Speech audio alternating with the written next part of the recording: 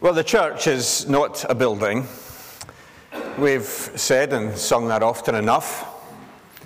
Surely we know that that's right. But vocabulary is a problem, isn't it? The fact that for years and years and years and years we have used the word church with reference to buildings.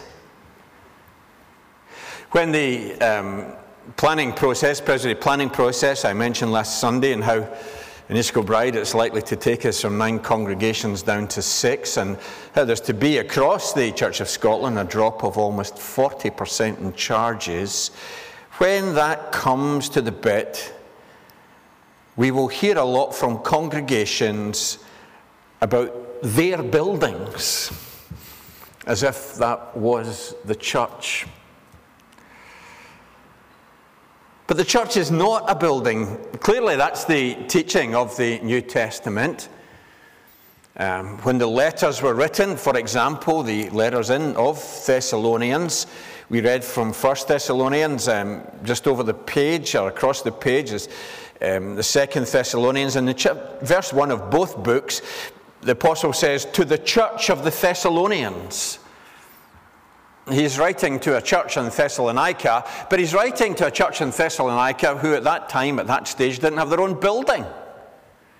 And he's writing to them, and they certainly wouldn't have had a building that looked anything like what people expect churches to look like now. But nevertheless, he writes to the church of the Thessalonians. And so that is repeated time and again. For example, when the risen and ascended Jesus addresses the 7 churches in Asia in chapters 2 and 3 of the book of Revelation, it speaks to the church in Laodicea, the church in Smyrna, the church in Ephesus.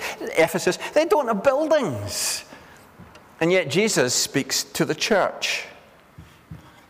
The church is people, isn't it? But more than that, it's the people who are followers of Jesus. More than that, it's the people who are followers of Jesus who are together in relationship, a community. It was the quality of loving relationships among his people that would mark them out as Jesus followers. So in John 13, "By this everyone will know that you are my disciples if you love one another." Jesus' followers are people who themselves are in relationship with God through Jesus, who are a loving community, and who are Jesus' representatives or ambassadors in the world. So we relate up to God, we relate in with one another, and out to the world. And all three, and we're saying this last week, are part and parcel of being church. And that's reflected in our kind of motto of living the Lord's way, loving the Lord's people, and sharing the Lord's message. And each of the three are vital. So, can you have a church that doesn't have a building? Yes. There are many churches that don't have a building. Not just the ones 2,000 years ago almost who hadn't quite got round to doing it yet. There are many churches today across the world that don't have a building. Some are meeting in rented spaces, some in better climates than ours, or warmer climates than ours, or meeting outside, gathered around a tree or whatever. In the history of Scotland and the church, when the Covenanters were being persecuted, and when they met around a tree in Dale Park and other places around the country, that was the church gathering. Did they have a building? No. You can be a church and not have a building. Can you have a church without a minister? Yes. Many have done and many still do. Can you have a church without people in it? No. Because the church is people. You cannot have a church without followers of Jesus. You cannot have a church without people who know God, who love one another as Jesus loves, and who serves the world in Jesus' name. Now, last Sunday, beginning this series, we're looking at how we are to be engaged with God, how we are to be a living relationship with the living God. It's more than knowing about God. It's more than just believing that he is there, but the call of the gospel, the privilege of the gospel, is that we know him, that he lives with and among us. Again, the verses in Ephesians with which it began the service, that the people of God are being built up into being a temple for the presence of the living God. And equally clear in the New Testament is the instructions, commands about loving the Lord's people. The New Testament, for example, says to us, Romans 12, be devoted to one another in love. Honor one another above yourselves. What does devoted mean?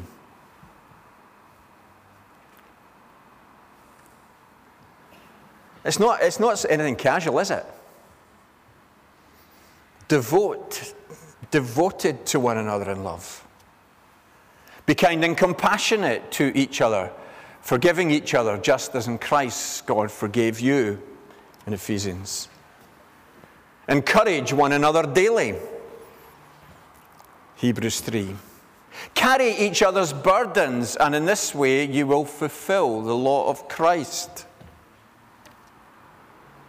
Serve one another humbly in love.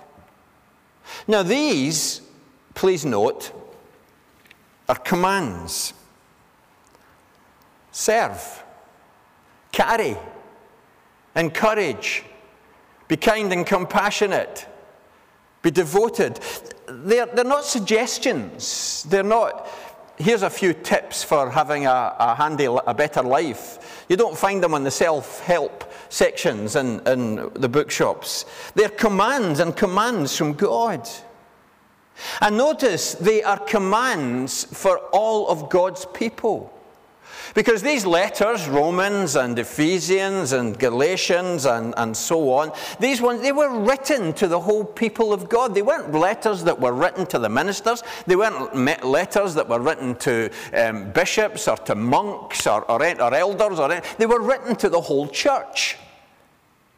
And to the whole church, they say things like, encourage one another daily, be devoted, and so on.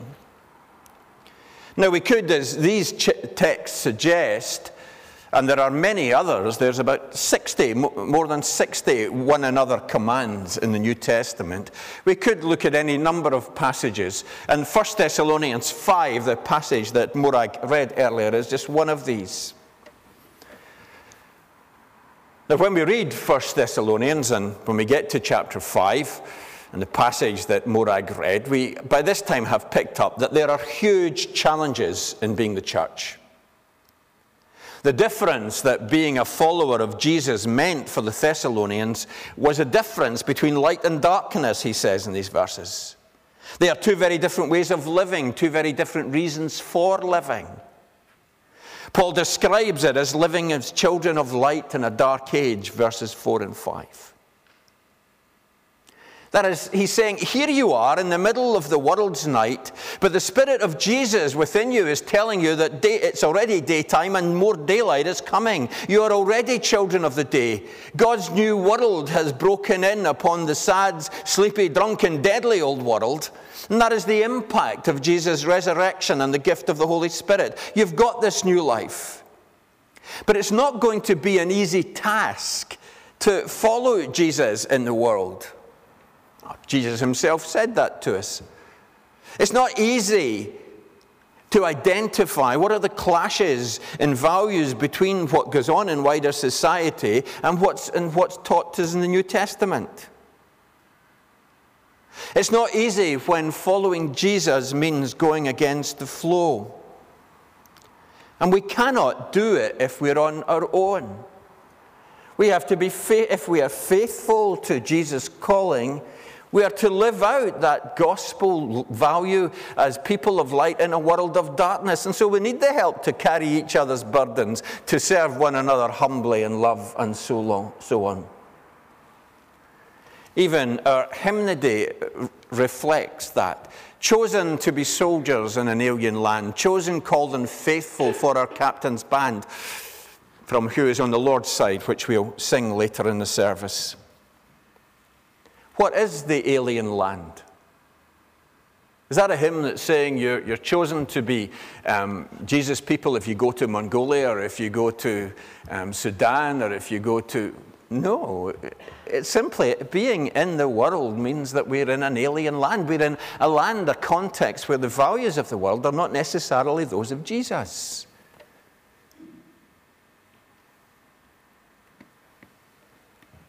What have we thought about on occasions when you have sung these words? What does it mean to be in Jesus' band? It's not a reference to them. The hymn writer doesn't mean that we all have to play musical instruments. He's saying part of Jesus' people, part of Jesus' congregation, part of Jesus' church.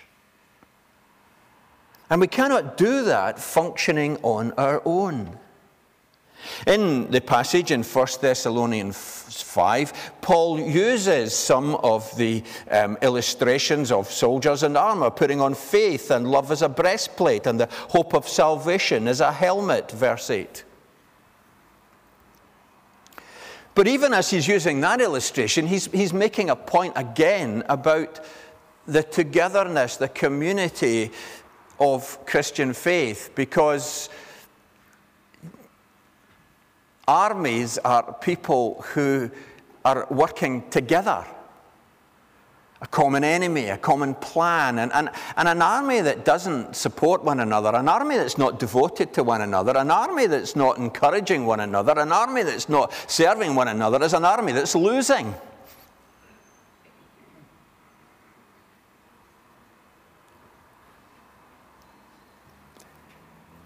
Folk often compare the 21st century church to what we knew in the 20th century. It's natural enough. That was our experience. But our experience, we should recognize, is very, very limited. Following Jesus today in a post-Christian society is not so much like what it was 50, 60, 70 years ago. It's actually much more like what it was in first century Thessalonica. It's a quite obviously going against the flow. It's a quite obviously becoming more aware of the standards around us being very different from Jesus' way. And the church grew in that situation. It didn't fizzle out.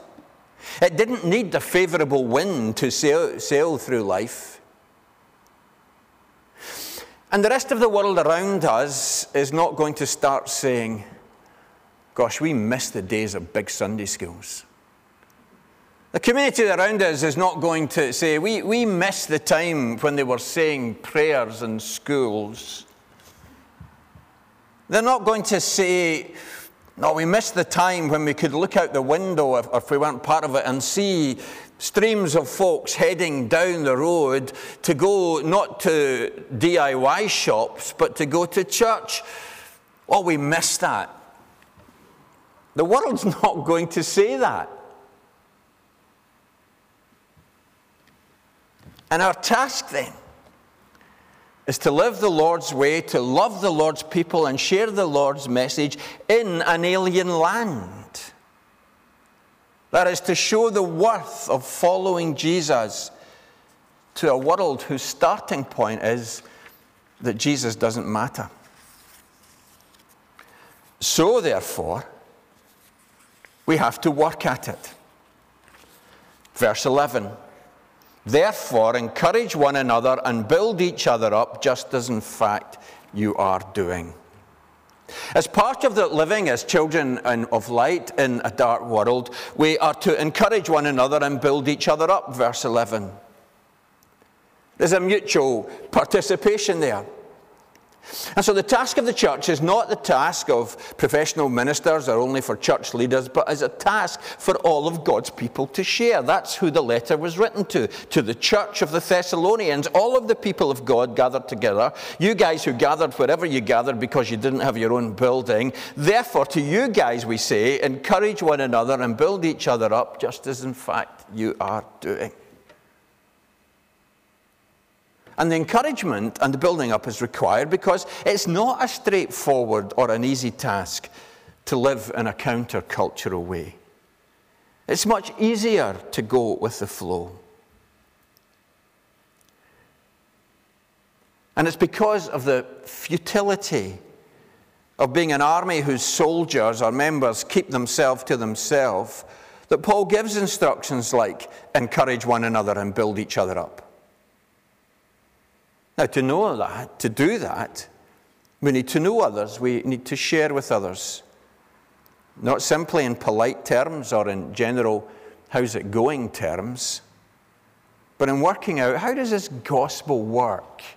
How does it apply to us as we live in an alien land? What does it call us to be and be like, and what does it call us to do?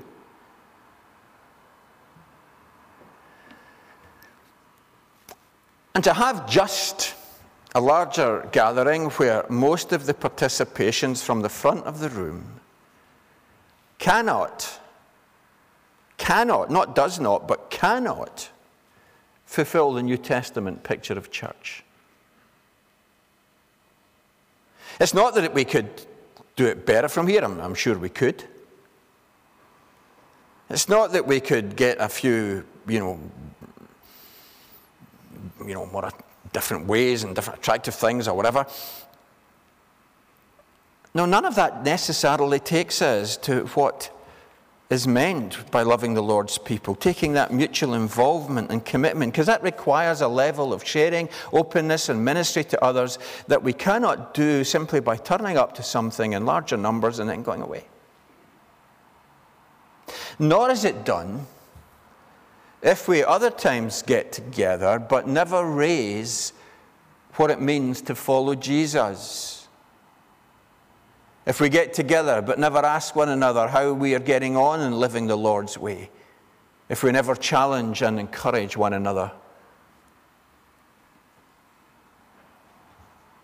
And if anyone asks, can we not simply be a member of Jesus' church, be a Christian without being part of Jesus' army? No. Jesus didn't leave us with that option. Now, part of the difficulty of getting away from the wrong notion that the church is the building, as I say, is years and years and years of bad vocabulary, of miscalling it, of calling the church and referring to the building. It's years and years, too, of putting the thing, the building or the institution or the organization before what the New Testament calls church, which is the movement of Jesus' disciples in the world. And similarly, we have to battle against years of malpractice in the church, thinking that the larger gathering and that with its minimal contact with one another is enough. Years and years of mistakenly thinking that ministry belongs to a few, some set-apart people, and the rest of us are to support them in that, but not do the ministry itself. Even the way we have to set the room out with rows of people doesn't emphasize the mutual encouragement, the mutual need. And even where congregational life has brought folks together, it's been often in a context that has little focus on discipleship or sharing Christ's mission in the world. Even, I think, the way that in the past we organized congregational life through elders' districts has fallen short in this matter. Oh yes, an elder might go and visit 8, 10 people in the 1 or 2 streets, but that does absolutely nothing about the connection between those 8 or 10 people. It's not a way of them encouraging one another. It's not a way of them ministering to one another.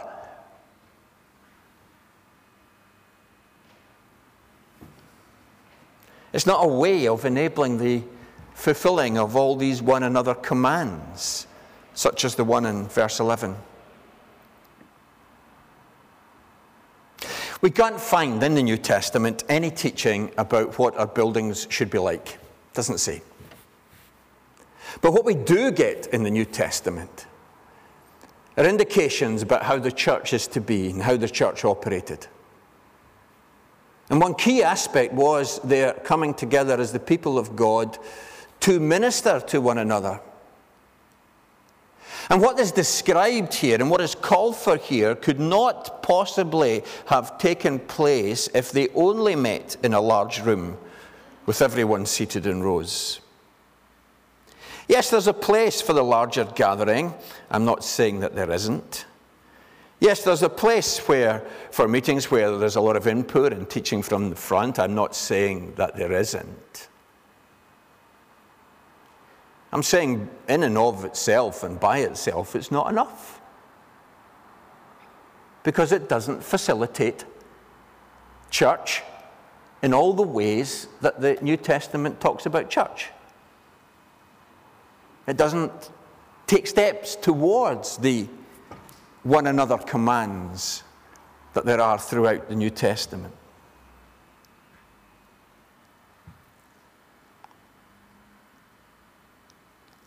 How or where do we learn to do these different things? To serve one another, to carry each other's burdens, to encourage one another, to be kind and compassionate to one another, to be devoted to one another. These are only possible where we are engaged with one another on a gospel basis, sharing the work and the ministry of Christ. I've said and spoken and enthused often enough about the value of our focus groups when we were able to meet together. Of course, we're not able to do that in the same way in COVID times. But we are going to be working at changing and removing the pattern of elders' districts because it doesn't facilitate us doing church. It doesn't. I defy anyone to explain how it helps us be devoted to one another, serve one another, care for one another. It just doesn't do that. It's not set up to do that. It's not that we had bad elders or anything. Just, it wasn't geared towards doing what the New Testament teaches and describes churches to be like.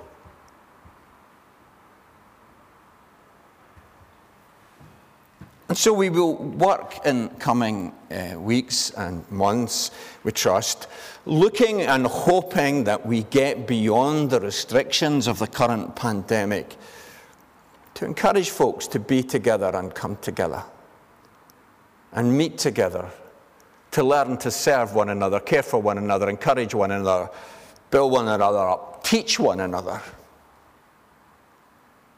For I think it's at our peril if we just ignore what Jesus and his disciples taught.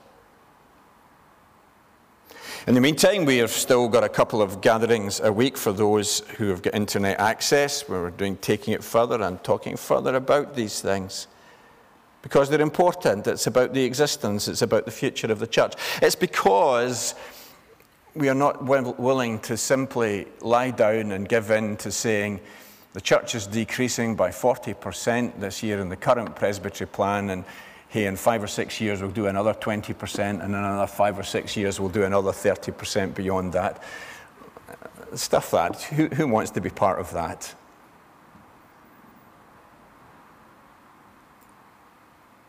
And what we have to come to terms with, I think, is we have to either say that the gospel is not the gospel for all the world, that Jesus doesn't change light to darkness, that he doesn't transform lives, or there's something about the way that we have been doing church that means it's been less fruitful than it might have been. Well, I don't think Jesus is a half saviour. I don't think Jesus is a saviour for when there's a favourable wind. I don't think Jesus was a saviour just for particular times and climates. I think Jesus is the saviour of the world, for all time. And therefore, we have to work at what it means to live the Lord's way, to love the Lord's people and share the Lord's message.